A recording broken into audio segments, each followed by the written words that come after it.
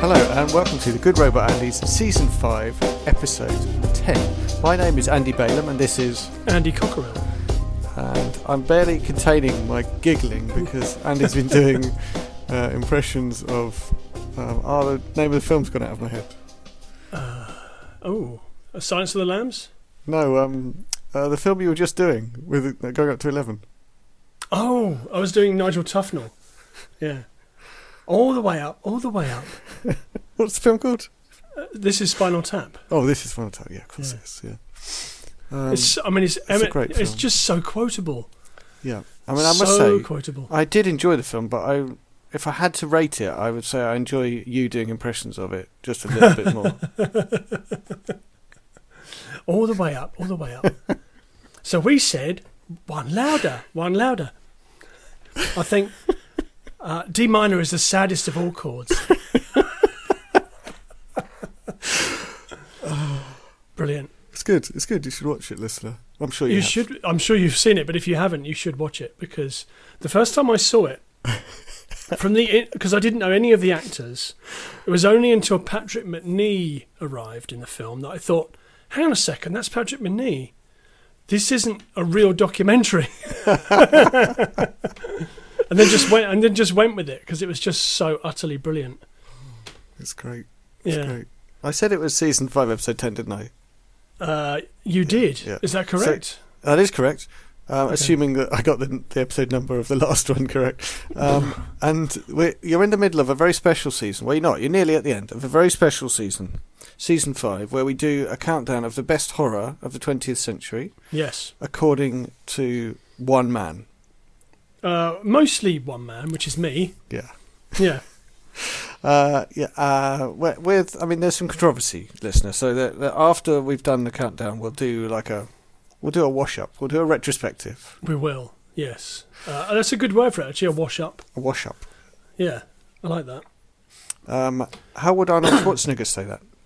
Wash up. Yeah. No. Would he say that? How would he say wash up? You must wash up. Yeah, that. But today we're doing numbers 4 and 3. So we've slowed down a bit as we got near the top. We're doing numbers 4 and 3 of the best horror films of the 20th century. Yes. So shall we plunge straight in with number 4? Well, are you going to give me a clue? Oh no, we're not. Are we going to do some? Let's do some feedback. You're right. Let's do some feedback. Cast your mind back. I found some feedback that we forgot to read out when I was going through our thread. Cast your mind back to Season 5, Episode 4, which was back in September. Wow, that was a long time ago. A long time ago. So somebody called Darkly posted, "Audition is awesome." So the Audition is a film that we talked about. I presume was that the one that was in that episode? Presumably, I don't know. I think it must have been. Yeah. So he said, "Audition is awesome." So famously extreme. Famously very extreme. Yeah. And he said, "Shame Dumplings was 2004. If you haven't seen it, you should." Now that is a reference to you saying that you had Audition as a double pack with another film. That's right. And you couldn't name it, but he has named it as Dumplings. Yeah, I also couldn't talk about what's in it because its entire subject matter is so unsuitable for broadcast. So shocking. Just the concept is so shocking that I don't want to explain it to you. Okay. But I looked it up. Not to say that I think it's morally bad. I just don't want to talk about it. It's a Chinese horror movie. It's a Hong Kong horror movie. Right. And I thought it was good. But extreme is very much a suitable word for it. But in a case of life imitating art, there are now people using, I don't even know if I can say it on our podcast actually, but discarded body tissue on their faces. Right. Yeah. So, Dumplings now doesn't really seem like a flight of fancy or a particularly extreme idea. It just seems like, oh, hey, this is something that people do now. Anyway, I think maybe it's good. It's certainly shocking. Okay, well, it's not on the list because it was in 2004. So, And I don't know whether it's a candidate to be on the list anyway, but there you go. So, thank you, Darkly, for reminding me both on the blog and also, I believe, on Mastodon. Oh, there we go. Of the name of that film, Dumplings. And we should also read out some of Kathy's what is now becoming her director's cut comment. Yes, we'll do the parts that we edited out of the previous episode. Yes, exactly. I don't know how far we got with the last one, actually. So she says, I'm afraid I haven't seen Event Horizon, so I can't offer a rant about that. Oh, that's a shame. Okay. That is a shame. But Kathy, rest assured that it's derivative and boring. It's not boring, it is derivative. She made a noise. We addressed the drive-by snort. Right. She said she loved being reminded of The Matrix. She thinks she only saw it 3 times at the cinema, because I mentioned I'd seen it 4 times at the cinema. Okay. So I've surpassed her there. She said it's amazing. And she said she simultaneously made the exact same rather contemptuous noise as I did when you mentioned the air quotes sequel. Did they make sequels to The Matrix? I am not aware of them. Is it raining? I hadn't noticed. It's just a refreshing dampness in the air. That's all it is, yeah. Now what else have we got here? Oh, yes, you said she saw 5 minutes of An American Werewolf in London and definitely didn't get it. Didn't get it? What do you mean? What do you mean? Need to there's nothing to get. Well, she says maybe need to watch. I would suggest if you want to get a film, I you think probably you maybe should do watch need to it. watch. Should we keep the last bit for the final episode? Okay, that's I think it's quite funny. My favourite bit. I think it's funny, so we'll keep that one for the final episode. Do we want to do a roundup of the movies so far? Oh, yeah, let's do that. Have you got your one word? Well, so long as the listener is ready for like an awkward pause followed by a not very good one word review, then I'm ready. We don't have an emergency broadcast system, so it's not going to cut in over dead air. No, and I won't edit it out because editing is not my style. Editing is not your bag, baby. It's not my bag. So, at number 30 is Gremlins. Commercial. Okay. Number 29 is Near Dark. Haven't seen it. Number 28 is Altered States. Haven't seen it. Number 27 is Hellraiser. What did I say about that? It's all right. I'm going to do the rest of these in the style of Stephen Toast from Toast of London. That's not. Surely it's all right. Can't be my. What's my word for Hellraiser? Can I say iconic? You can. Okay. Although you may say that again. Yeah, probably. I mean, come on. Number 26, The Blair Witch Project. Verisimilitudinous. Ooh, that's good. What does that mean? It means real feeling. I couldn't find another word that's a single word. That means like it feels real. Yeah, that's good, yeah. At number 25, Jacob's Ladder. Creepy. Yeah. 24, Nosferatu. Classic. Also, maybe haven't seen it, can't remember. 23, Invasion of the Body Snatchers. Influential. Number 22, The Wicker Man. Scary. Number 21, Carrie. Didn't fulfill its potential. Number 20, Silence of the Lambs. I know that's not a single word. What did I have for that? Relatable. Yeah. Number 19, Audition. Extreme. Number 18, Ring. Refreshing. Yes, that's better than fresh, I think. Yeah. Refreshing is what I meant. Number 17, Psycho. Genre defining, that's 2 words. Yeah, no, that's okay. Hyphenated. Hyphenated. Number 16, The Fly. Fun. Yeah. Number 15, Event Horizon. Derivative. Boring. Number 14, An American Werewolf in London. We're just talking over you now. Teen. What did you say to that one? Teen. Number 13, The Sixth Sense. Lonely. Yeah, sad and lonely. Number 12, The Omen. Scary Children. Yeah. That's 2 words. It's okay. Number 11, Don't Look Now. Haven't seen it. Number 10, The Haunting. Creaky. Number 9, Evil Dead 2. Joyous. Come on, groovy. Groovy. Oh man, you gotta set me up for that I've one. got to cue you up for that one. Evil Dead 2. Groovy. That's it. That's what we're looking for. Can you do it a little bit more like this? Oh, hang on. I need to see it. I need to see the screen. Like what? No. You need to look at the camera. I didn't mean that. I just meant Oh. like as if I was like a director directing myself. Oh, I see. That's saying that I should do it the way you do it. Well, you need to do the whole montage of then look at the camera and say Ka-chunk movie. Number 8, Rosemary's Baby. Paranoid. Number 7, The Texas Chainsaw Massacre. Haven't seen it. Number 6, A Nightmare on Elm Street.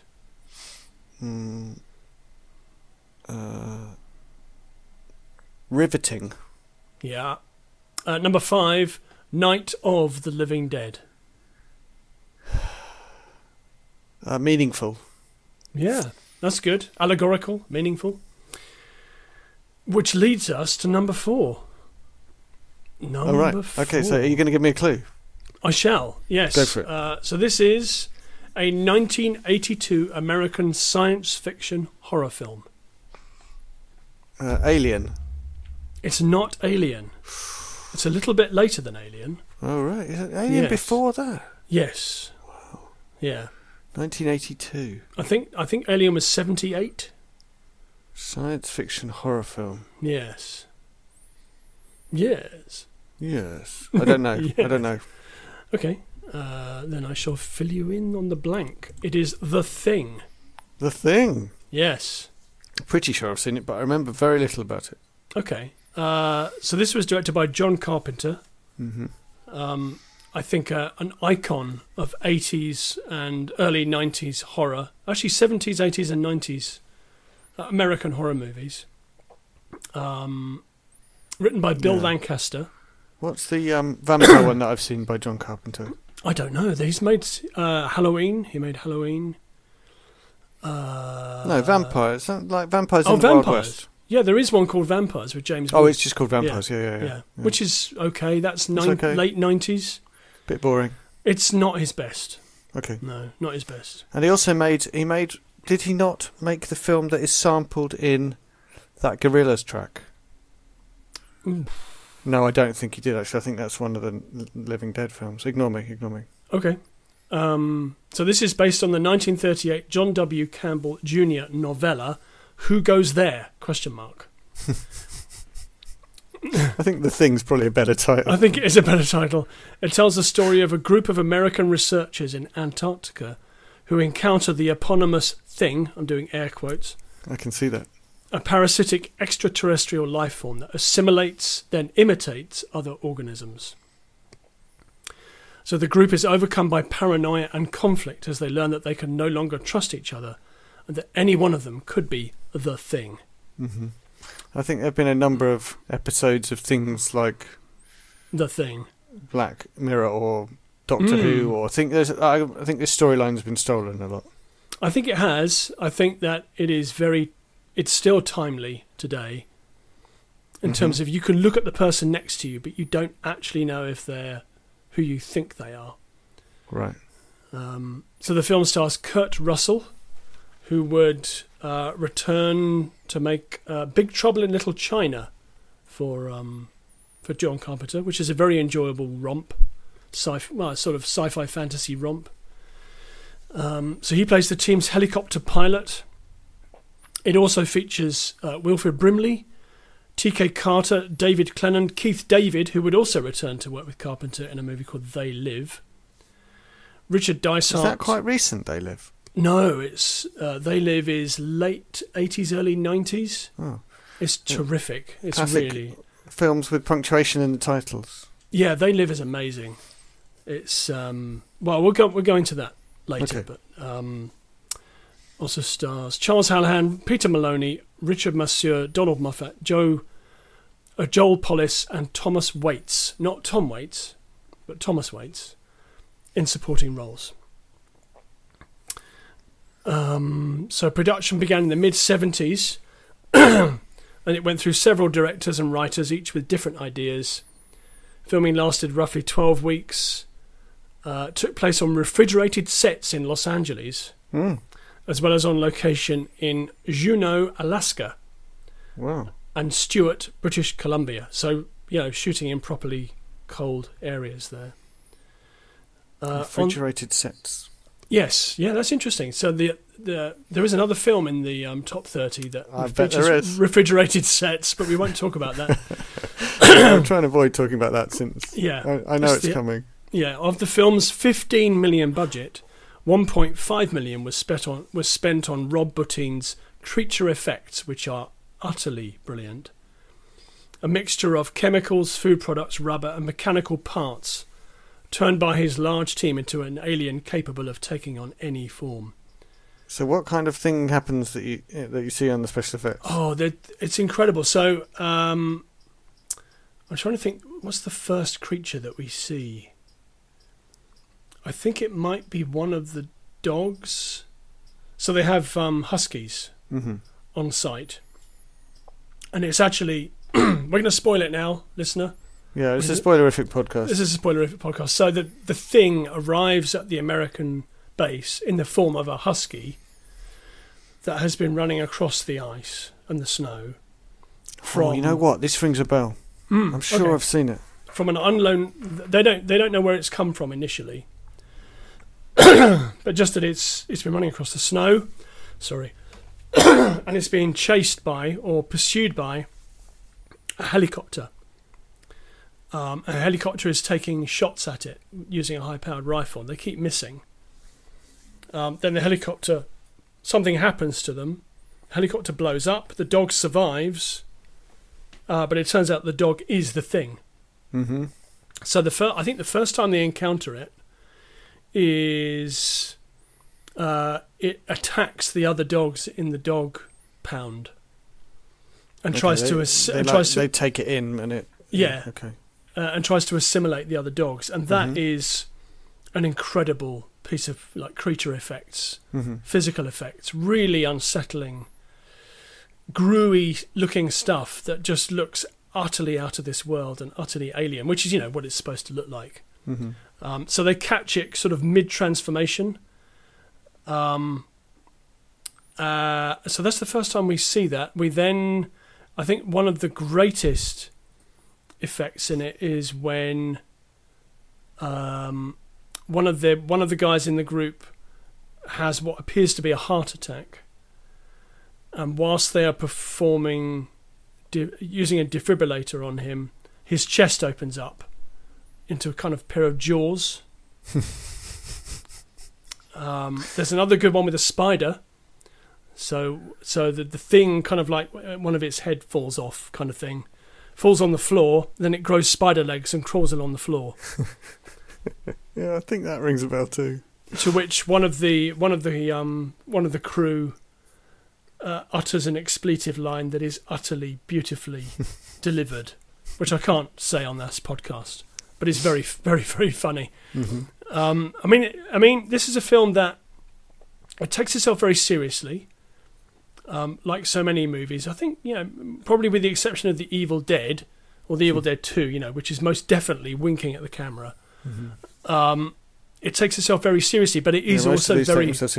John Carpenter always takes himself seriously, right? Yeah, pretty much. Yeah, I think there's probably... I think maybe only... there's a movie called Memoirs of an Invisible Man with Chevy Chase, which is kind of light-hearted and not very good. No, it's not good. It's not good. I think the only... yeah. So the thing takes itself seriously, but it is funny. So it does have funny lines in it that sort of alleviate the tension. Because the tension is, pretty thick. It's pretty thick. So nobody knows who anybody else is. They are going to do a test to test people's blood, because there are samples of everyone's blood in cold storage in case of an emergency. So they devise a test to make, to sort of take a blood sample from people and then compare that to the samples in cold storage to see if they're the same. But those samples are destroyed, so now they think that any one of them could be the thing, because they were all in on that conversation about what they were going to do. And then there's a scene about 3/4 of the way through the movie when I think Macready or maybe the doc says what we could try is burning. We should take a blood sample from everyone and try burning it. And if it tries to defend itself, then we know that it's not human and it's the thing. Okay. So this is kind of a living flesh that is independently conscious in some way. And there's a scene that features that, which is really effective. Mm-hmm. Because, again, that's each time they test it, you think something's going to happen and nothing happens. Mm-hmm. And then when it does happen, it just comes out of nowhere. Mm-hmm. So it's like the classic horror movie trope of, there's something behind that door. Mm-hmm. Or there's a series of doors and you know that there's something behind one of them, but you don't know which one. And they pick the one that works perfectly to be the least expected. Exactly, yes, because it sort of comes out of a joke, and you think, oh, everything's okay, and then everything just goes nuts. Everything just goes nuts very quickly. That combination of unexpected and completely expected is what makes a good really, scare. really, really effective. So Carpenter directs the hell out of this film. I think it's his best movie. Mm. Well, that's why it's on the list, right? That's why it's on the list, yeah, because, as we've said before, there's only one movie per director. And, we've chosen a Wes Craven, we've chosen I'm trying to think, I look at the list now to see if... George Romero. We've chosen a George Romero. This is the John Carpenter. Mm-hmm. I think it's his best movie. I think it's one of the best examples, if not maybe the best example of physical effects on film. Wow. That's a high strong thing to say, but I think it is true. We're high up the list now. We are high up the list, yeah. But I think when you think about how much physical effects are used in this film, they're all absolutely top drawer quality. Right. Just amazing. It's certainly one of my favourite movies. It definitely bears repeat viewing. Is it a bit boring because it's a bit old? No. Okay. No, It's it not that rattles old, along. is it? I mean, films from the 60s are all boring. Yeah, I'd say that's probably true. I was expecting some pushback. That's a huge generalisation. Generalisation. Still, it is true. But they are quite long, so I think that, that's... no, the thing is not boring. It's 109 minutes. Mm-hmm. It's lean. It's pretty fast moving. I think it's perfect. It's I don't think there's anything you could do to improve it, really. Wow. So the point needs to be made here. This is very high up the list. It is. This is number 4. This is higher than Night of the Living Dead and A Nightmare on Elm Street. Yes, it's a really better movie. That good? Yeah, it's a better movie than both of those. I think Night of the Living Dead is a terrific film. See, because I'm wondering whether it's this high up the list because John Carpenter has contributed so much. You felt he had to. No, I don't think so. I mean, he has contributed a great deal to the horror genre, but so has George Romero. Yeah. But I think this is a better movie than Night of the Living Dead. Okay, so why does it have to be so high up the list? It's a complete film. There's things that I would definitely improve about Night of the Living Dead that could be improved about it. Particularly, I think Dead suffers from some quite poor acting at times that pulls you out of the film. And that may be because of George Romero's, maybe... I think that he was a complete director in terms of knowing how to put a scene together and how to construct a movie, but maybe not in terms of directing actors. Yeah, I don't think you could defend the acting consistently across any of the Dead films. No, there's some terrible acting in Day of the Dead. Oh. Really, stinky acting. Yeah. Well, in Day of the Dead, it would be difficult to spot anything that wasn't terrible acting. Yeah, that's true. But the Thing, I think one of the things that counts in The Thing's favour is the casting of Kurt Russell, because he's easy on the eye. So, when I watched this with my wife, she said, "Who's that guy?" And I said, "Well, it's Kurt Russell." And she said, he's quite good looking, isn't he? So, that sort of gave her a sort of a way into the movie. but he's backed up by quite a diverse age range of actors, some of whom are like late golden age Hollywood actors who are just really rock solid. And can deliver this material, even though the material is quite hokey. They deliver it brilliantly. Right. I certainly think. Yeah. So much horror does really lack in the acting department, and it does pull you out of it. Absolutely. Yeah. I don't remember being completely spellbound by the thing. I'm pretty sure I've seen it, but I remember very little about it, so I can't really comment. I'm sure you have seen it, but I've seen it many, many times. The dog thing really made me think I must have seen it.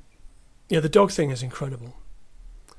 It's unsettling and worrying, the dog thing, because it appears to be an animal that's in distress, but obviously it's not. Do you think this film has any meaning beyond its story? Paranoia. So, 1982. We're coming to the to the end of the Cold War, when I remember tensions between the United States and the Soviet Union being just, the worst that they'd ever been. After the invasion of Afghanistan, I genuinely thought that we were going to go up in a mushroom cloud at any time, and then of course the Soviet Union collapsed 2 years later. So, I think that. Yeah, it's all about paranoia. It's all about, can you trust the person next to you? And that message is still strong to this day. It's never really gone away. And I think maybe it's more prevalent now than it ever been. Like so many of the films on this list, it's an allegorical horror movie. That's interesting. So I agree that a lot of the themes in a lot of films have almost come back into relevance or back into prominent relevance recently. But how does this paranoia... we're not worried about communists anymore, so what are you talking about? Maybe we are, I don't know. We're not worried about communists. I think that for folks who are worried about the environment, who worry about racism, who worry about globalization, extinction... there are definitely, as we talked about, I think in our Love versus Fear podcast, there are forces in the world who seek to disrupt those things and to push an agenda that says that climate change doesn't exist, that racism is okay, that it's okay to be nationalistic and hateful, but you can't tell what those people are just by looking at them. And that's what this is. It's about paranoia. You could be stood next to someone who's driving who is a climate change denier, who is a Nazi, who's a racist, and those things are still those are powerful things. Okay. Yeah. Okay, I'm not sure about that. Okay. Well. Okay. So give me your take on what's your viewpoint on it. Well, the idea that you could be betrayed by your neighbour, which is the kind of thing that London, with the Stasi in East Germany, or with the communists, the Reds under the bed, was a scary thing at that time. I certainly feel like we're at a time which is extremely difficult. But I hadn't thought about mistrust between people very close to each other so much as. Well, I'll give you an example. This is a sort of interesting example. Is that in the area where I live recently there have been extinction protests.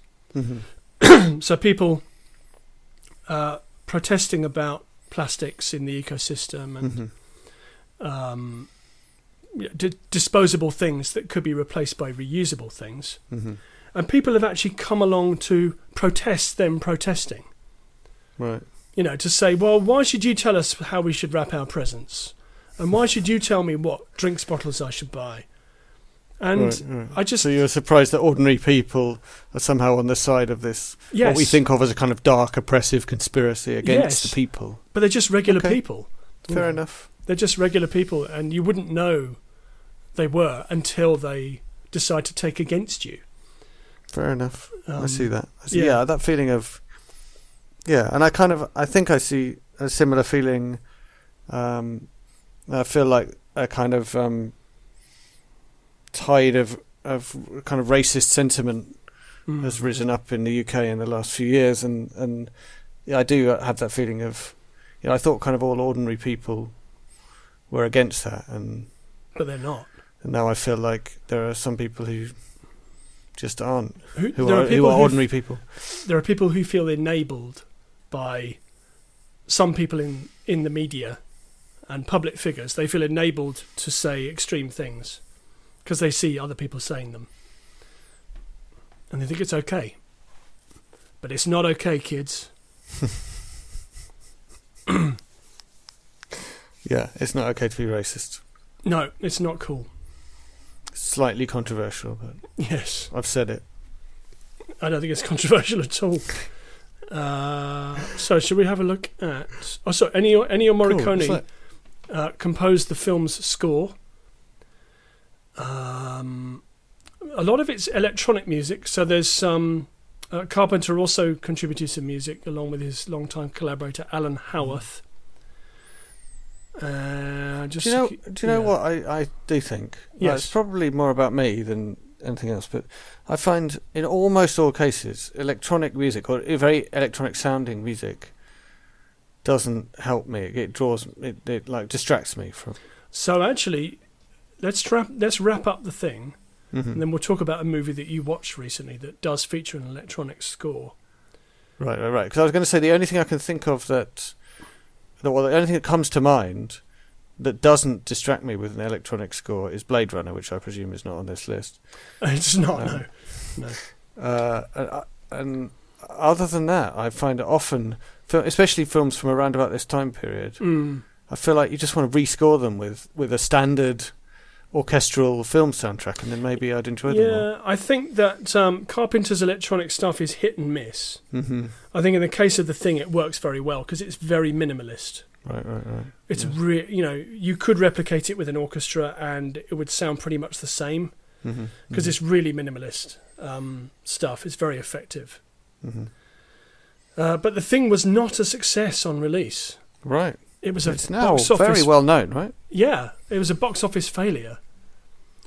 It's got a good name. It's the kind of name that sticks around even if the film isn't any good. Yeah, but it really did well on home video. So this was the time when home video was really taking hold, and it did incredibly well on home video. Right. So there are numerous Blu-ray and DVD releases. The soundtrack was released on compact cassette originally, and then of course. On CD in 1991. Oh no, there's a vinyl score was released in 2017, which is pretty cool. Mm-hmm. So it's been critically reassessed since then. I've just been Googling. I apologise. Yeah. I was just looking up what music, what film was sampled by Gorillaz. Oh, okay. What was it? And it's in the song M1A1. Okay. Which, by the way, I really quite like. Mm-hmm. And it's a sample from Day of the Dead. Ah, okay. That's interesting. There's a bit where there's a bit of music, background music, electronic, by the way, background music. Just after I said that was a problem for me. It's just in the opening of a scene. It's just a bit tense. And then they use that as the kind of background for the whole of that track, M1A1. Right. Okay. Sorry for interrupting you. That's okay. No, that's interesting. I didn't know that. By the way, I googled using DuckDuckGo. I literally just googled something by using DuckDuckGo. I still called it googling. Whack, whack. So was not a success. Was right. not a success. But then was a success on video. Was a success on video. Was reassessed later on, and was found to be a lot better than people remember it being. I don't really know why it wasn't a success at the time. Is the name just too brash? It might be. It might also be that people weren't quite prepared for how... I think it is quite cutting edge in terms of the effects, and the paranoid tone might not be, up everyone's alley, or down everyone's street. Like the Wells. in the Wells near Glastonbury Street. But it is one of my favourite movies, and I think it's John Carpenter's best. Cool. I should watch it again. My feeling about John Carpenter is I've watched some films that weren't that great, but I feel like there are good ones, and I should somehow get my head around that. So just as a postscript, it had a huge impact on John Carpenter's career because he'd lost the job of directing the 1984 science fiction horror film Firestarter because of the poor performance. His previous success had gained him a multiple film contract at Universal, but the studio opted to buy him out of it instead. Ouch. Yes. That is basically here's some money, go away. He did not openly talk about the thing's failure until a 1985 interview where he said, "I was called a pornographer of violence. I had no idea it would be received that way. The thing was just too strong for that time. I knew it was going to be strong, but I didn't think it would be too strong." Okay. So maybe it was considered too nasty. Yeah. Shortly after it's released, Wilbur Stark sued Universal for $43 million for slander, breach of contract, fraud and deceit, alleging he incurred a financial loss by Universal failing to credit him properly in its marketing by showing his name in the end credits in a less prestigious position. Stark said he contributed greatly to the screenplay. David Foster responded that Stark was not involved with the film's production in any way and received proper credit in its materials. He later sued for another $15 million. The outcome of the lawsuits is not known. That just sounds insane to me. Right. So yeah, it affected Carpenter very badly. Right. I mean, he also made a very successful adaptation of another Stephen King novel, Christine, which is a very good horror movie. I don't think. Did you say this was Stephen King? No, this isn't. No. Oh, okay. No. But Christine is. Right. And Carpenter directed that, which I think is a very effective Stephen King adaptation. Right. But that's not on this list, as you know. It's interesting how many Stephen King short stories became films that I think are better than these stories. Oh yeah. The Shawshank Redemption is still my favourite movie ever. It's one. Yeah, it's really, really great. So many great moments. So that's based on a novella or a short story. Stand By Me is based on a short story. I'm still got my fingers crossed that my favourite film is coming up in this list, by the way. Have you? Yeah. Okay. Yeah. Well, it might be. It might be. It might be. I think that's probably it for the thing. Right, well, we've gone on ages, so hopefully it is. Yeah. So that was number 4. No, number 4, yeah. Next comes number 3. Number 3. Number 3 is a 1980 horror film. 1980? 1980. American.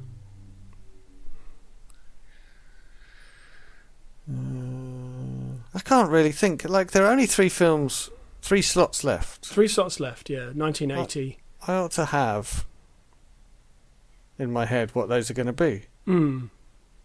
Okay. But I don't know. Go on. Would it help if I said it was produced and directed by Stanley Kubrick? It should, shouldn't it? It should really, yeah. I don't know. It's The Shining. Oh, okay. I didn't know that was by Stanley Kubrick. Okay. Yeah. The Shining. Well, speak of Stephen King. Yes, and he's here again. Is The Shining a full novel, though? Yes, it is. Okay, yeah. Okay. But Kubrick's adaptation of it, or at least he didn't. Yes, he did co-write it. Yeah. Is very different from the novel. Well, it's not radically different, but is different from the novel. So it's based on Stephen King's 1977 novel of the same name. It's about a writer called Jack Torrance, who's played by Jack Nicholson. I think what would be a career-defining performance. Yeah, I mean, is there a more Jack Nicholson performance? I don't think there is. No, I mean he's the Joker. Yeah, that's. I really like his Joker actually. You do or you don't? I do. Right. Yeah, I think it's a great performance. Yeah, it's good. I think that he dominates the movie. Yeah. And he dominates everything. Well, he does, because he's got such a... Like I was talking about this on Twitter a little while ago now. I think somebody mentioned A Few Good Men, which is a Rob Reiner. So Rob Reiner, who directed This Is Spinal Tap, directed A Few Good Men. The courtroom scene with Tom Cruise, where Tom Cruise says, "I want the truth," and Jack says, "You can't handle the truth." It has been much parodied and much mocked, but it is incredible. Yeah, it's a good film, though. It's a really good film, and I think Jack Nicholson's performance in that, where he justifies his actions, is chilling. But he's such a great actor, and he dominates that scene so much that you actually come to think, well, maybe you're right about what you're saying. That film is one of the few films that I took someone out to on a date. Wow. Like an actual date. It's quite intense. Yeah, I'm not sure it's great date material. No, I don't think it is, no. No. Well, I took someone on a date to go and see Event Horizon, so I think that's probably even worse date material. You think? Yeah, probably. Isn't it standard practice to go on something a bit scary so that you can... Yeah, definitely. Comfort each other. Well, there's that frisson of being scared, which is, brings you together. It can help you seem exciting, can't you? Yes, because, if you have an exciting experience together, that's almost like you being exciting. Like going on a roller coaster or something. Yeah. Yeah, being scared stupid. Right. Jack Nicholson plays Jack Torrance, an aspiring writer and recovering alcoholic. Alarm bells should ring there. Yeah, they will do. Spoilerific. Who accepts a position as the off-season caretaker of the isolated, historic Overlook Hotel in the Colorado Rockies. And the music and stuff, and the filming of it, immediately makes you know that this was a terrible idea. Yes, a very, very terrible idea. So he's wintering over with him are his wife Wendy, played by Shelley Duvall, in another career-defining performance. Although you would say maybe she screams a lot and she runs away, but she does it. Yeah. What style? I mean, style? The terror. Have you seen terror depicted? No. So effectively. Yeah. And young son Danny Torrance, played by Danny Lloyd, who was, I think, either hadn't done very much or this was his movie debut. So Danny possesses the Shining, I'm making air quotes again, which are psychic abilities that enable him to see into the hotel's horrific past. The hotel's cook, played by Scatman Crothers, also has this ability and is able to telepathically communicate with Danny. So the hotel... I never really understood that was what was going on. So yes, there is a bit where they do that. So the hotel had a previous winter caretaker who went crazy and killed his family and himself. And after a winter storm leaves the Torrances snowbound, Jack's sanity deteriorates due to the influence of the supernatural forces that inhabit the hotel, and the fact that he's got writer's block. And he's a recovering alcoholic, placing his wife and son in danger. I think one of my favourite scenes in this movie. I mean, I think Kubrick never made the same film twice. I think that's important to say. This is for Kubrick his only horror movie. He made this. He made Full Metal Jacket, which is a war movie. Eyes Wide Shut, which is a terrible movie. That was his last film. Doctor Strangelove. Doctor Strangelove, which is a satire on war and maybe I love that even more. Militarism. Lolita, which is a film all about a man who's obsessed with a young girl. And then way back, Paths of Glory, which is all about some French soldiers who deserted during the First World War. I'm probably missing some. Barry Lyndon, an adaptation of a William Thackeray novel, which is one of the most beautiful looking films I've ever seen. A Clockwork Orange as well. Clockwork Orange. So, that's a pretty disparate group of films. He didn't make that many films during his career. He was brought in to replace Alexander Korda to direct Spartacus. So that was his first big movie, Spartacus, which is a very, very big movie. I would say about Clockwork Orange that I would definitely read the book. I think the film is a spirited attempt to do the book. Is it a difficult one to adapt, do you think? Oh, absolutely. Yeah, I mean, yeah. What happens in the book is you read the first few chapters, you can't really understand what they're saying because they're speaking in this dialect. Yes, yeah. And then a little while in, you realise you understand. You've picked it up. So that's one thing that you just can't reproduce in film, because if you did that, no one would watch it. But also, I don't know. The book had a huge impact on me, and I don't think you could do that in an hour and a half or 2 hours. No. I think Clockwork Orange is patchy at best. You know, it became infamous because Kubrick withdrew it from release in the UK. Because he thought it was too damaging to allow no people to watch. Yeah, I mean, he withdrew it because there were copycat attacks by people dressed up as the Droogs, which is the group of miscreants led by I can't remember the character's name now. Me neither. But Malcolm McDowell plays the character. So Kubrick just said, well, look, you people are clearly not capable of discerning between reality and fantasy, so I'm withdrawing it from distribution. Something you can do in a book is you can have something be ultra-violent without being accused of being exploitative. At least, not always, but it's possible to do that. Yeah. And just for it just to be horrible and shocking and make its political point. If you depict that on screen, it's a completely different thing, and it's much harder. You can't be half as extreme, and it isn't, the film, but also it can still seem exploitative and things. I guess just writing down the words is never going to be as weird as people actually acting out, pretending it's really happening. No, absolutely, yeah. Anyway, back to the extremeness of it. Sorry, the extremeness of it is necessary, right? So the book is really extreme. You should read the book. Yeah, okay.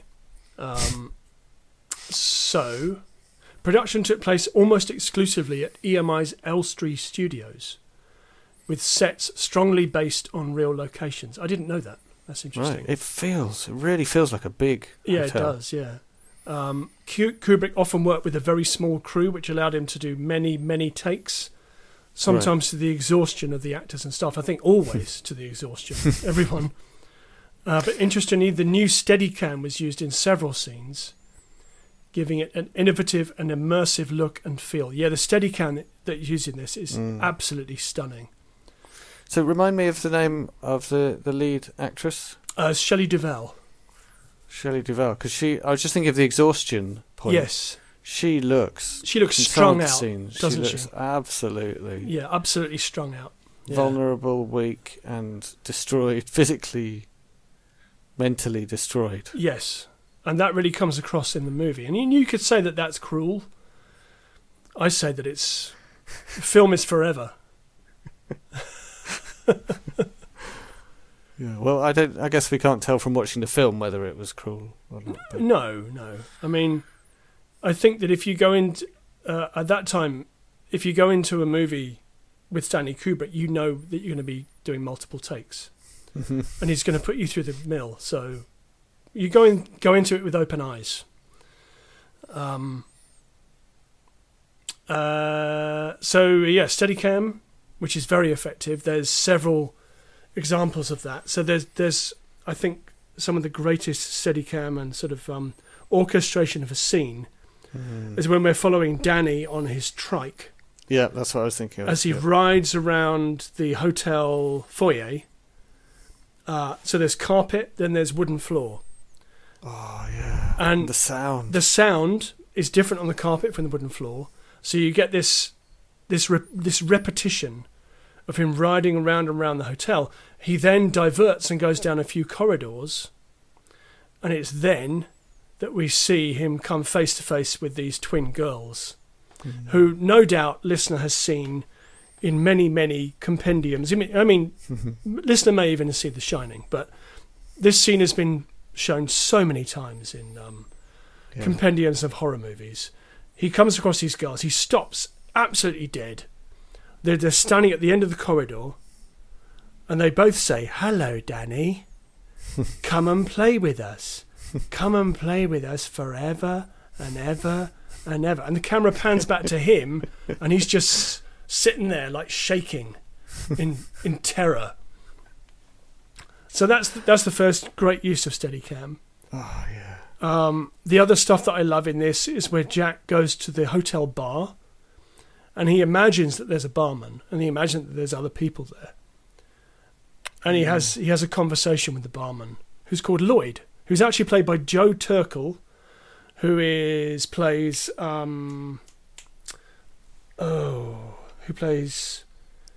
the boss of the android company, who are called, what's they called in Blade Runner? Who makes the Nexus? Oh, I should know that. Yeah, so should I, and it's completely gone out of my mind. Anyway, the bloke that they get to after they meet the eye bloke. Yes. Yeah. So he plays him in Blade Runner. And he plays the barman, Lloyd, and Jack tries to pay for his drink, his imaginary drink. And Lloyd says, "No, Mr. Torrance, your money's no good here," in the most chilling way possible. I think The Shining is an incredible piece of work. Not liked at all by Stephen King. Right. Stephen King said it was it was so radically different than the book that he just couldn't. He doesn't like it. He still complains about it to this day. Right. Even though it's probably made him rich, or maybe it didn't. Maybe that's why he's annoyed. But I think that as a Stanley Kubrick adaptation of a horror movie, it's perfect. It starts off very benignly. So it starts off. I think it opens with a Volkswagen Beetle driving through the mountains on a mountain road, which seems very benign. But then they get to the Overlook Hotel, which is sort of half empty with people sort of packing up for the winter. And they meet the staff, and it's all very kind of naturalistic in tone.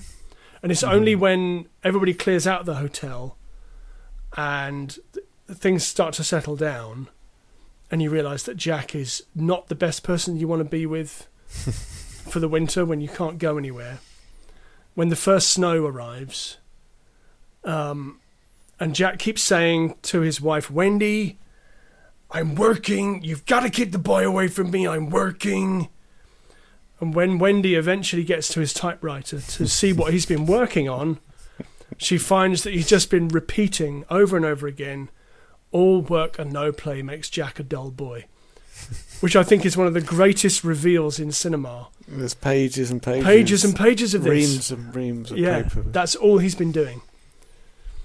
And that's when she completely loses her mind and thinks that they're in terrible danger, which of course they are. There's so much stuff in it that's so iconic. Utterly iconic.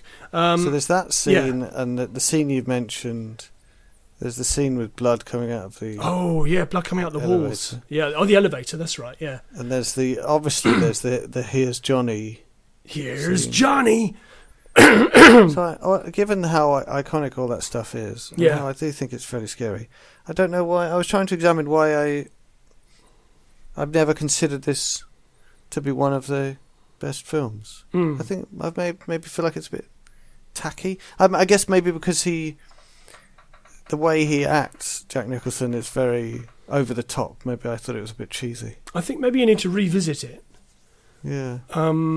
I mean, I'm thinking about the shots that you're talking about, and especially the way the camera moves, which I guess is what this Steadicam thing you're talking about. Yes, yeah.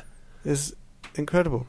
Also, the other thing that came to mind when you're talking about the changing noise when they move to different bits of floor, is there are only a few films where that kind of effect is used very effectively, and one of them is a bit which is very close to a bit of Reservoir Dogs that we have, which is controversial, let's say. Okay. But the bit in Reservoir Dogs when he's about to do the ear cutting, yes, he goes out to the car park to get something, possibly to get the razor blade. I think maybe to get the razor blade, yeah. To do the ear. Yeah. And the camera follows him really, really it really drags out. But the sound completely changes when he goes outside. Oh, okay. And then he goes into his boot, and I think there's someone tied up in there. Oh no! Yeah, No, he goes out to get the cop. Isn't that the cop who's tied up in the boot? Yeah, exactly. Yeah. So he goes out to get him and takes him in, and the sound changes as he goes outside and comes back in again. Yeah. And there's this sense of danger that the cops might come, and also just this. It just really drags out. Yeah. And that changing sound just really reminded me. It's a similar thing happening, maybe. Yeah, sound design is something that I think is underrated in film. It can make or break a scene sometimes, even though it might be visually interesting. If the sound design doesn't sell the scene, then you get pulled out the movie, or it doesn't have the impact that it maybe should have. I think the sound design in The Shining is incredible. So there's also the scene in Room 237 with Red Rum. Well, we forgot Red Rum. Yeah. Is that not Room 237? No, well, yeah, it's a part of it. So, Room 237. That is featured in Ready Player One. Oh no, that's what I was going to say actually. Okay. Is that they go to the Overlook in Ready Player One, and they rebuilt the set for the movie. Wow. And honestly, it looks exactly the same. Yeah, it's pretty. It's pretty effective, isn't it? Yeah. I really like Ready Player One. I saw a poster for it the other day. I thought, I really want to watch that again. Yeah, it's terrific, isn't it? It's really good. I thought it was terrific. Much better than I expected. Yeah, me too. And it's Spielberg, so it's probably going to be good. But I thought it was really good. Very, Red very. Rum. So Red Rum is Red Rum. Red Rum. Red Rum. So this is the kid Danny, who has seen the word murder written, but he's seen it backwards in a mirror. Spoilers. So I'm sorry. So he's saying Red Rum. Now the thing that happens in Room 237 is Jack goes in there, and there's a beautiful woman in the bath. Yeah. And this is the bit that's in Ready Player One. Yeah. So she gets out the bath, and then when he looks back towards the mirror, it's like an old crone that he's holding on to. And it's just it's a bit ageist, that, isn't it? Well, it's pretty unsettling. Yeah. I suppose it is. I suppose it is a bit ageist. I suppose it is. Yeah. But it's effective. It's very effective. Yeah.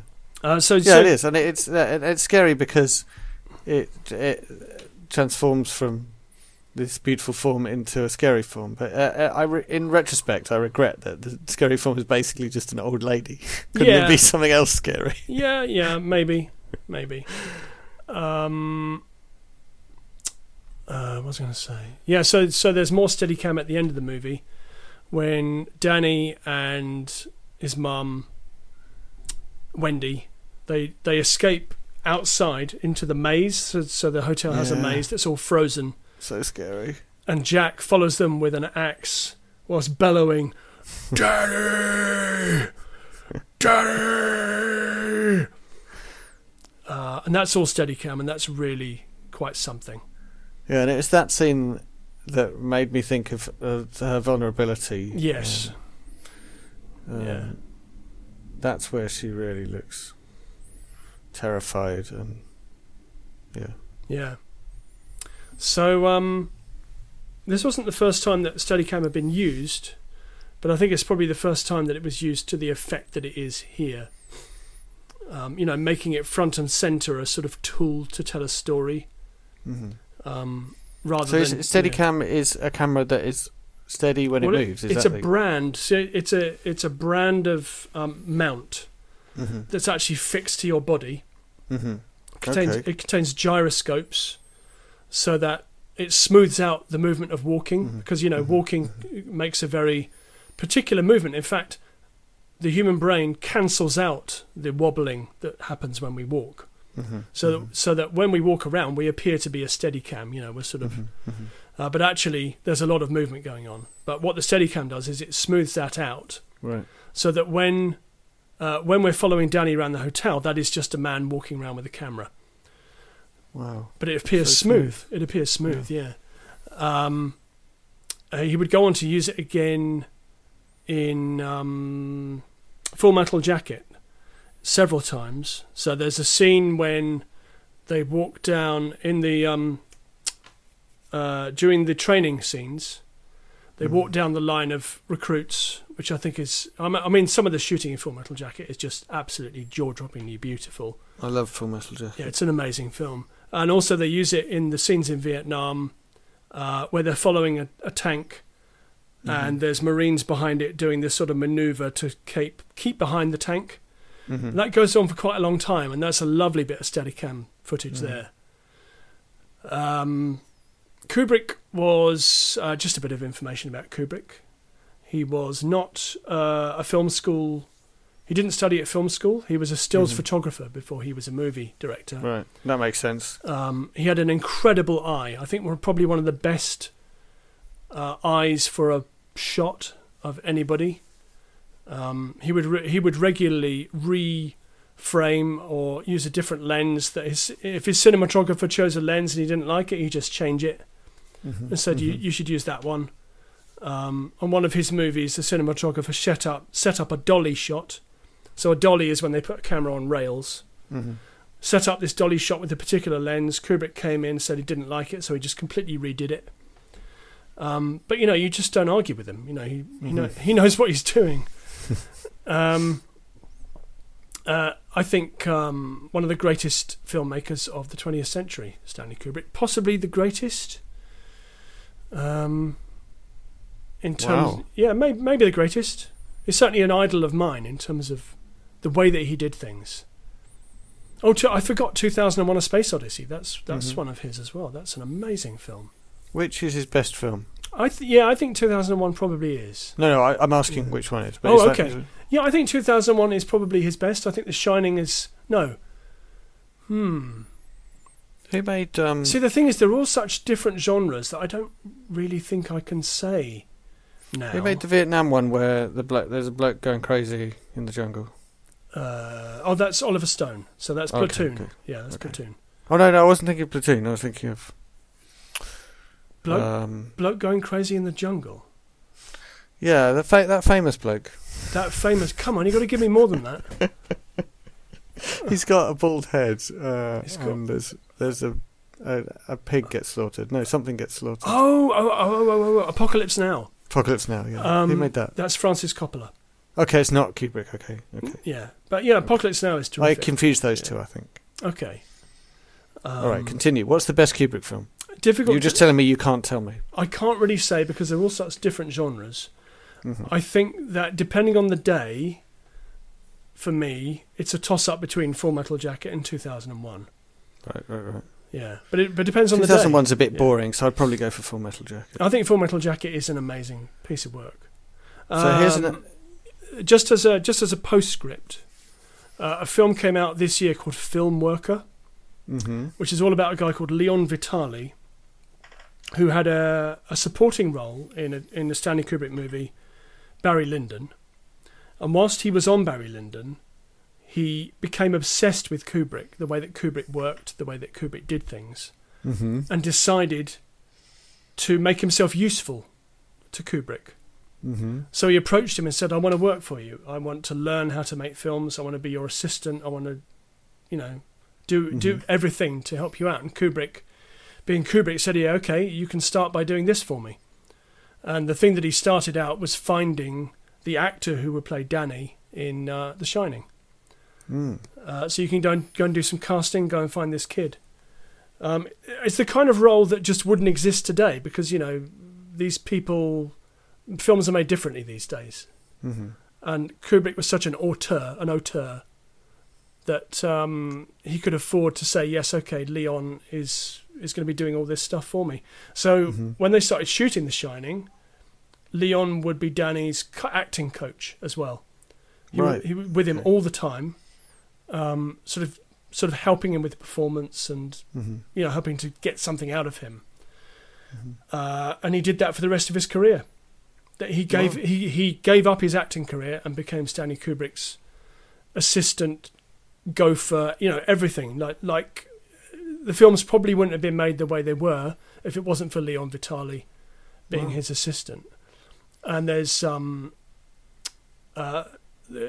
interviews with Lee Ermey, who's in Full Metal Jacket. He plays the drill sergeant in one of the most incredible performances ever, I think.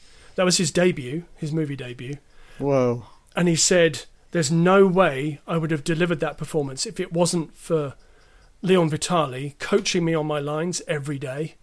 Wow. And just going through it over and over and over again, repetition, to get the right intensity with it. Who knew? I know. It's an amazing film worker. I think that if listener has an interest in film and how films get made and the kind of people who are behind the scenes sort of keeping everything going, it's fascinating. It really is fascinating.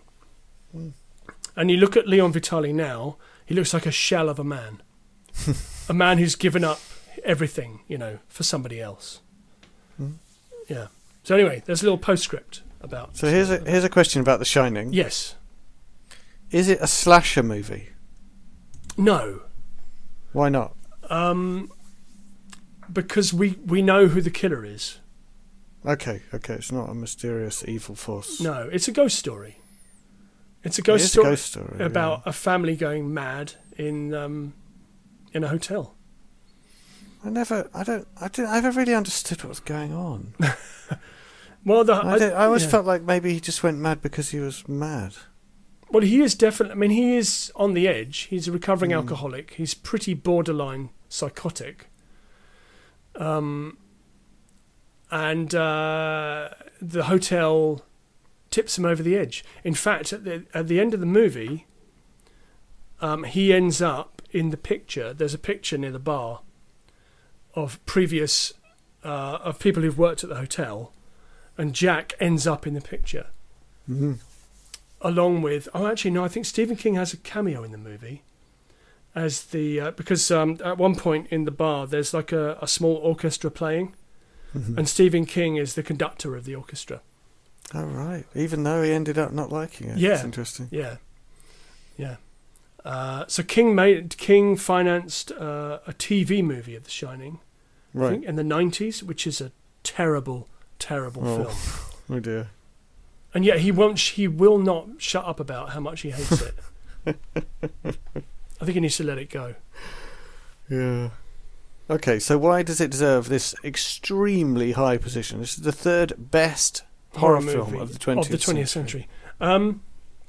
It's utterly brilliant. It's Stanley Kubrick. It's visually incredible, visually sumptuous. It's chilling. It's scary. It features some of the most iconic sort of camera shots. An iconic, I'd say, what did I call it? Career best or career defining performance from Jack Nicholson. It's an amazing film. I know I've said that about other films on this list, that they're iconic and they feature career best stuff, but this one I think is just fantastic. Well, I certainly can't argue that it's iconic. It's definitely... I mean, there's so many scenes that are really recognisable because everyone from French and Saunders to The Simpsons to Ready Player One has and lots of other people have integrated this stuff into their thing. Absolutely, yeah. I'm just looking for critical reception, see if I can find anything about it. I can't see it, actually. So I was thinking all about the film adaptation. I'm starting to doubt whether French and Saunders did it. Surely no, they I think they did. I think they did. Response by Stephen King. I'll read a little bit about that. He says, Kubrick stated that there's something inherently wrong with the human personality. There's an evil side to it. Stephen King has been quoted as saying that although Kubrick made a film with memorable imagery, it was poor as an adaptation. And that is the only adaptation of his novels that he can remember hating. Gosh. I know. Dude. I guess Stephen King thought there was something so important about his novel that wasn't fully expressed in the movie. And yet, in King's 1981 book Danse Macabre, he listed Kubrick's film among those he considered to have contributed something of value to the horror genre, and mentioned it as one of his personal favourites. What? But which is it, Stephen? I think King spent quite a lot of the 80s on cocaine, so maybe he doesn't remember writing that.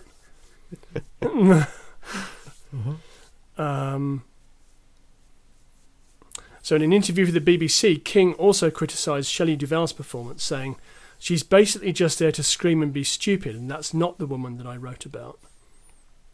Okay, that's interesting. I mean, it is a remarkable performance of screaming and being stupid. But I think that her performance, not her performance, but the way that the character is used in the film, has come in for some criticism. Mm-hmm. But I think that based on the fact that she wants to protect her son, I'm not sure how else you could do it, really, because she's not protecting herself. She wants to protect her son from Jack, and that kind of makes you hysterical. And I mean, the fact is that the film is about Jack. Yes, right? So maybe the book isn't, and maybe that's what Stephen King objects to. I think maybe that's true. I think maybe the book is maybe more skewed to Danny's story, because it is called The Shining. It's not called Jack. Mm-hmm. So, yeah. I'm also just wondering now. I actually think the film is largely through Jack's eyes. Yes. Yeah. So that's disturbing. Yeah, it is disturbing. We're seeing it through the eyes of a recovering alcoholic who might be psychotic. Who then... but even when he's hunting her down, it's really through his eyes. Yeah. Yeah. Huh. Disturbing. Also, another postscript is that the all work and no play makes Jack a dull boy was localised or internationalised into Italian, French, Spanish and German. But only those? Yes. Okay. Yeah. So those were shot separately with different languages, which is... Oh, I see. Yeah. Okay. Of course, because you would just do that digitally now. But... You probably would, yeah, but they actually, they typed it all out and then they shot those little inserts separately. Wow. Yeah. How quaint. I know. It's amazing. Yeah, but better that than the subtitles. Interesting. Yeah. For its release in Europe, Kubrick cut about 25 minutes from the film. I'm not sure whether the version I've got is that one or the US release. Right. I'd be interested if there are 25 minutes I haven't seen. I'd be interested in what's in there. Yeah, I think the version that I've seen is the original. I don't think it's the European release because I'm just reading about what's in it and maybe I'd prefer the shorter one. Maybe. I'm quite easily bored. Like 2001 really bored me. Yeah. I mean, also loved it. It's long. Yeah. I mean, Kubrick said he made it so that people could go to the cinema, drop some acid, and have a really good time. Oh. Have a sleep. When they wake up, it's still the same shot. Yeah, no, that's not what he made it for. He definitely made it so that people could get stoned and go and watch a movie. Okay. Yeah. Okay. Yeah. Okay. That's pretty much all I have to say about it. I mean, I could say so much. We've gone on so long. I could say so much more about The Shining, but I'm not going to. It's a good thing we only put 2 films into. I know. Well, this podcast. The next 2, which I presume will be after Christmas, sometime, will be 1 podcast each for the top 2. There'll be 1 film per podcast. We'll be back to the Good Robot Andy's formula. Yeah, and then I think we should do it. We should do the tech. Wash up. We should. We should do the tech. Retrospective. Why? Oh yeah, we need to do the retro. Yeah. Yeah. Yeah. What did we do well? Some tech. What could we do better next time? If this podcast was a boat, yes, where would you be in the boat? I'd be the captain. Yeah, you would. Yeah. I'd be the cabin boy. I'm not sure you would actually. I think you'd be number 1. You'd be the first. You'd be first mate. Yeah, I'll be a number one. Yeah. I think you would be number one. Number one. Commander. Thanks. You'd be the commander. I'd be the captain. The master. And listener would be like in Titanic. And number two. Listener would be with all the people partying in the hold. Yeah. Like in Titanic. That's where you'd be, listener. That's where I want to be. The people that were just... They're partying and then the water fills up the place and we don't see them again. And it's because they all drown. Yeah. But we don't care about them. No. That's it. Good. That's it. Thank goodness. I know. Goodness. Thank goodness this is over. So do some plugging. Okay, so I present a radio show on Glastonbury FM 107.1 in the Glastonbury Street and Wells area of Somerset. Down the street, round the Wells. Round the Wells. So then, can I jump in with Kathy's other piece of feedback? Yeah, go on then. Which is yeah. Oh, was that going to be next episode? Yeah, next episode. Yeah. All right, sorry. Okay. Oh, no. Although, if we do it next episode, I won't be doing the show next episode. So this week is the last movie mashup ever. So you better listen. Last one of 2018, the last one ever. I'm standing down from the show because it's family stuff. I've got another baby arriving next year. Congrats. Thank you. And it's I want to do things other than watch 3 movies a week. I'd like to catch up with some TV. And I feel a duty to put on the best show that I can every week. And I feel that I'm not doing that at the moment. So, but they have GFM have said that if I want to come back and do it again sometime, then I can. So that's very nice of them. Lovely. They're not throwing me out. Well, I've left. If there's an audience outcry. Well, there might be one person who says, "Oh, I really miss Andy." So yeah, I quite miss Andy. That goes. I quite miss him. No, actually, I don't miss him at all. But I like the new guy. It'd be like exactly. It'd be like the critics on the Muppets. Yeah, I really miss him. He was great. No, he was okay. No, he was terrible. I hated him.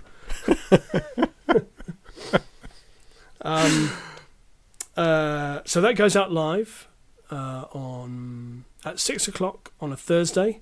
On this Thursday only. This Thursday it will be live. I have 2 guests. What's that? Thursday the 20th. What is that? The 20th. The 20th of December, Yes. 2018. At 6 p.m. Sometimes in podcasts, people talk about events that are coming up. They do. They don't say the year. No, that's They say, true. "Oh, that's coming up in October," and you're like, When? "Which year?" Yeah. When am I listening to this? Yeah. So I've got 2 live guests this week. So Dean Mortlock will be in. He is the editor of a magazine called The Basis, which is a local listings magazine, a bit like Time Out, but for Somerset, which is a very, very good magazine. I've been in that magazine. Wow, it must be good. A few years ago. Yeah, of course it's good if I'm in it. And a lady called Liz Graspy, who's been on the show a great deal over the years, so she's coming in as well. And we're going to do a final reprise. Yes, we'll do a review of the year, and we'll talk about things that we're looking forward to next year. There will be mince pies. There may even be some Baileys in the studio. Wow, Yeah. that sounds really good. Yeah, it's going to be fun. So that's going to go out live at 6 p.m. on Thursday. You can listen on the internet. You can listen on the internet. On the radios. I'd like to say, if there are any subscribers to the Movie Mashup podcast who are also subscribing to the Good Robot Andy's, I am very sorry I haven't done podcast highlights for a long time. But once the show is over, I'm going to get through that backlog because I'll have time to do it. And then I shall be posting regular updates to the feed, talking about stuff that I'm watching. Because I'll have time. Stay subscribed. So stay subscribed. Yeah, don't unsubscribe. In fact, I did check, and people haven't unsubscribed. So yeah, it's quite the thing about feeds like that is people forget to unsubscribe if there's nothing on it. So hopefully, people will stick with it. Exactly. Yeah. So expect stuff to appear there in January as I start to get through the backlog. That's my plugging. Cool. Yeah. A bit of plugging from me. I've been hatching a plan over a long time period, which I haven't wanted to talk about. But it's now come to fruition, so I can. So I've been working with an artist to commission a design for a T-shirt and possibly for other things like mugs or whatever. and the design is ready. Oh. Did you ever play Megalomania on the Amiga? No, I didn't have an Amiga. There was a little scientist when you'd made a scientific breakthrough. Yes. There was a scientist who said, "The design is ready." The design is ready. Yeah, but it was more like the design is ready. What, in a kind of wet sort of way? Yeah. Insipid. The design is ready. Now, how could your impression be better than mine when you haven't ever played the game? Or if it had been an Igor sort of thing, then the design is ready, master. Anyway, Yeah. the design is ready. The design for a very exclusive T-shirt is a picture of a girl coding with the slogan "Code like a girl." How does one code like a girl, Andy? Well, essentially, the women programmers bring enormous amount of skill and ability to the job. Yes. And are massively underrepresented in the programming world. They are. And there is a movement that I would like to be part of reclaiming the phrase "like a girl," which has been used as an insult, to be used as an encouragement. And as someone who'd like to see a lot more women take up programming. Yeah, because I think they bring something unique and interesting to it that men don't bring to it. Because there aren't enough programmers. We need more. Yeah, we need good programmers. Women that I've worked with have been brilliant programmers, and I'd like to work with more brilliant programmers. And I'd like to be part of changing our perceptions in society that that's in some way an unusual thing. So there is this cool T-shirt. It says "Code like a girl." It's got a picture of a girl coding. Like a it's girl. really cool. Yeah. And you can have that T-shirt as well. So I've got one made for myself. I'll probably make a few more for myself and possibly some mugs and stuff like that. But you can have one. Ooh, the way you can have one is to look me up on Twitter or on Mastodon. The link to my Twitter and Mastodon is on the about page of the Good Robot Andes. So if you search for the Good Robot Andes and look for the word about on the page, you click through, find my Twitter or my Mastodon, and either just message me or look back through recent tweets, and you'll see where I tweeted some links to the website Street Shirts with the design on there. That link will expire after a while, so just contact me if you'd like me to set one up again, and I will. I'm selling them like at cost price, or cost price for me. So I'm sure Street Shirts are making a small profit, but I'm not making a profit. So they're reasonably cheap. They're like £9 or £12, depending which one you go for. That's very good value. Plus, there's a bit of delivery as well. There's a couple of quid delivery, but it's not too bad. It's a pretty cool T-shirt. It seems decent quality. Yeah. But I really like the design. Obviously, you would hope that. You would hope so. Yes. Yeah, and if you like that kind of thing, I think maybe we should do more of it. So I think we should. I'm kind of thinking that we should have a Good Robot Andy's T-shirt and mug. Oh, that would be so cool. Yes. There are so many people walking around with the logos of large, faceless corporations on them. Yeah. And they could be people should walk around with Rabbit Escape T-shirts on. Now that's cool. Are there Rabbit Escape T-shirts? There are Rabbit Escape T-shirts. See, I'd have one of those because I think Rabbit Escape's cool. Well, you're about the fourth person who's told me that they would quite like a Rabbit Escape T-shirt. Yeah, I would. I should probably make more of that. I would like one. But yeah, Good Robot Andy's T-shirts and mugs and coasters and mouse mats. Yeah. Yeah. Well, we've got a logo. Yeah, we have. We should use it. Yeah. In fact, it doesn't need any text. It just needs the logo. Right. That would be cool. It would spark conversation. You'd be like, what's that? And you said, that's me and Andy Bailey. That's the Good Robot Andes. Yeah, or you'd say, that's me and Andy Cockerell. And yeah, I would say that. We're the Good Robot Andes. Yeah. Yeah. That's what we look like. Exactly. The other thing we must do at some point is we talked about doing a watching Wayne's World and then talking about it. But maybe we should do it. I think we'll probably have to do it remotely from each other. So start it playing at the same time. and then and then talk about it, because it really warrants a commentary from us. Yeah, I think it does. And well, I mean, if we found a way of doing that in person, that would be truly awesome. It would be good, but I'm not sure when we're going to find the time to do that. Yeah. Also, I haven't drunk for like 4 months, and I think probably I ought to have a drink to do that. I think yeah. Although, would that just be tiresome? Although that was a disaster. Wouldn't that just turn into our most listened to episode ever? Yeah. I haven't checked whether that's still our most listened to episode ever. I can't believe it is. And why would it? Why is it? It must be because people accidentally clicked on it, presumably. Because it's a train. It's a train wreck, and people love a train wreck. Or it could be that. Yeah. Yeah, it could be. Is that it? Is that it? That's got to be it. Yeah. That's far too much. We apologise, listener, yet again. Thank you very much. We probably, I don't think we'll be doing another one before the Christmas break. Yeah. But I would like to wish listener a happy Christmas, and if you don't do Christmas, then have a nice break at Christmas. Yeah. Have a lovely time. And if you love Christmas like me, then fantastic. And if Christmas is a horrible time for you, then we're sending you our love. We are our love and support, because I think that December and Christmas can be a tough time for some people, and I'm saying that I understand that. And, look after yourself. Yeah, do. Yeah. Bye. We'll speak to you soon. Yeah. Bye. Goodbye.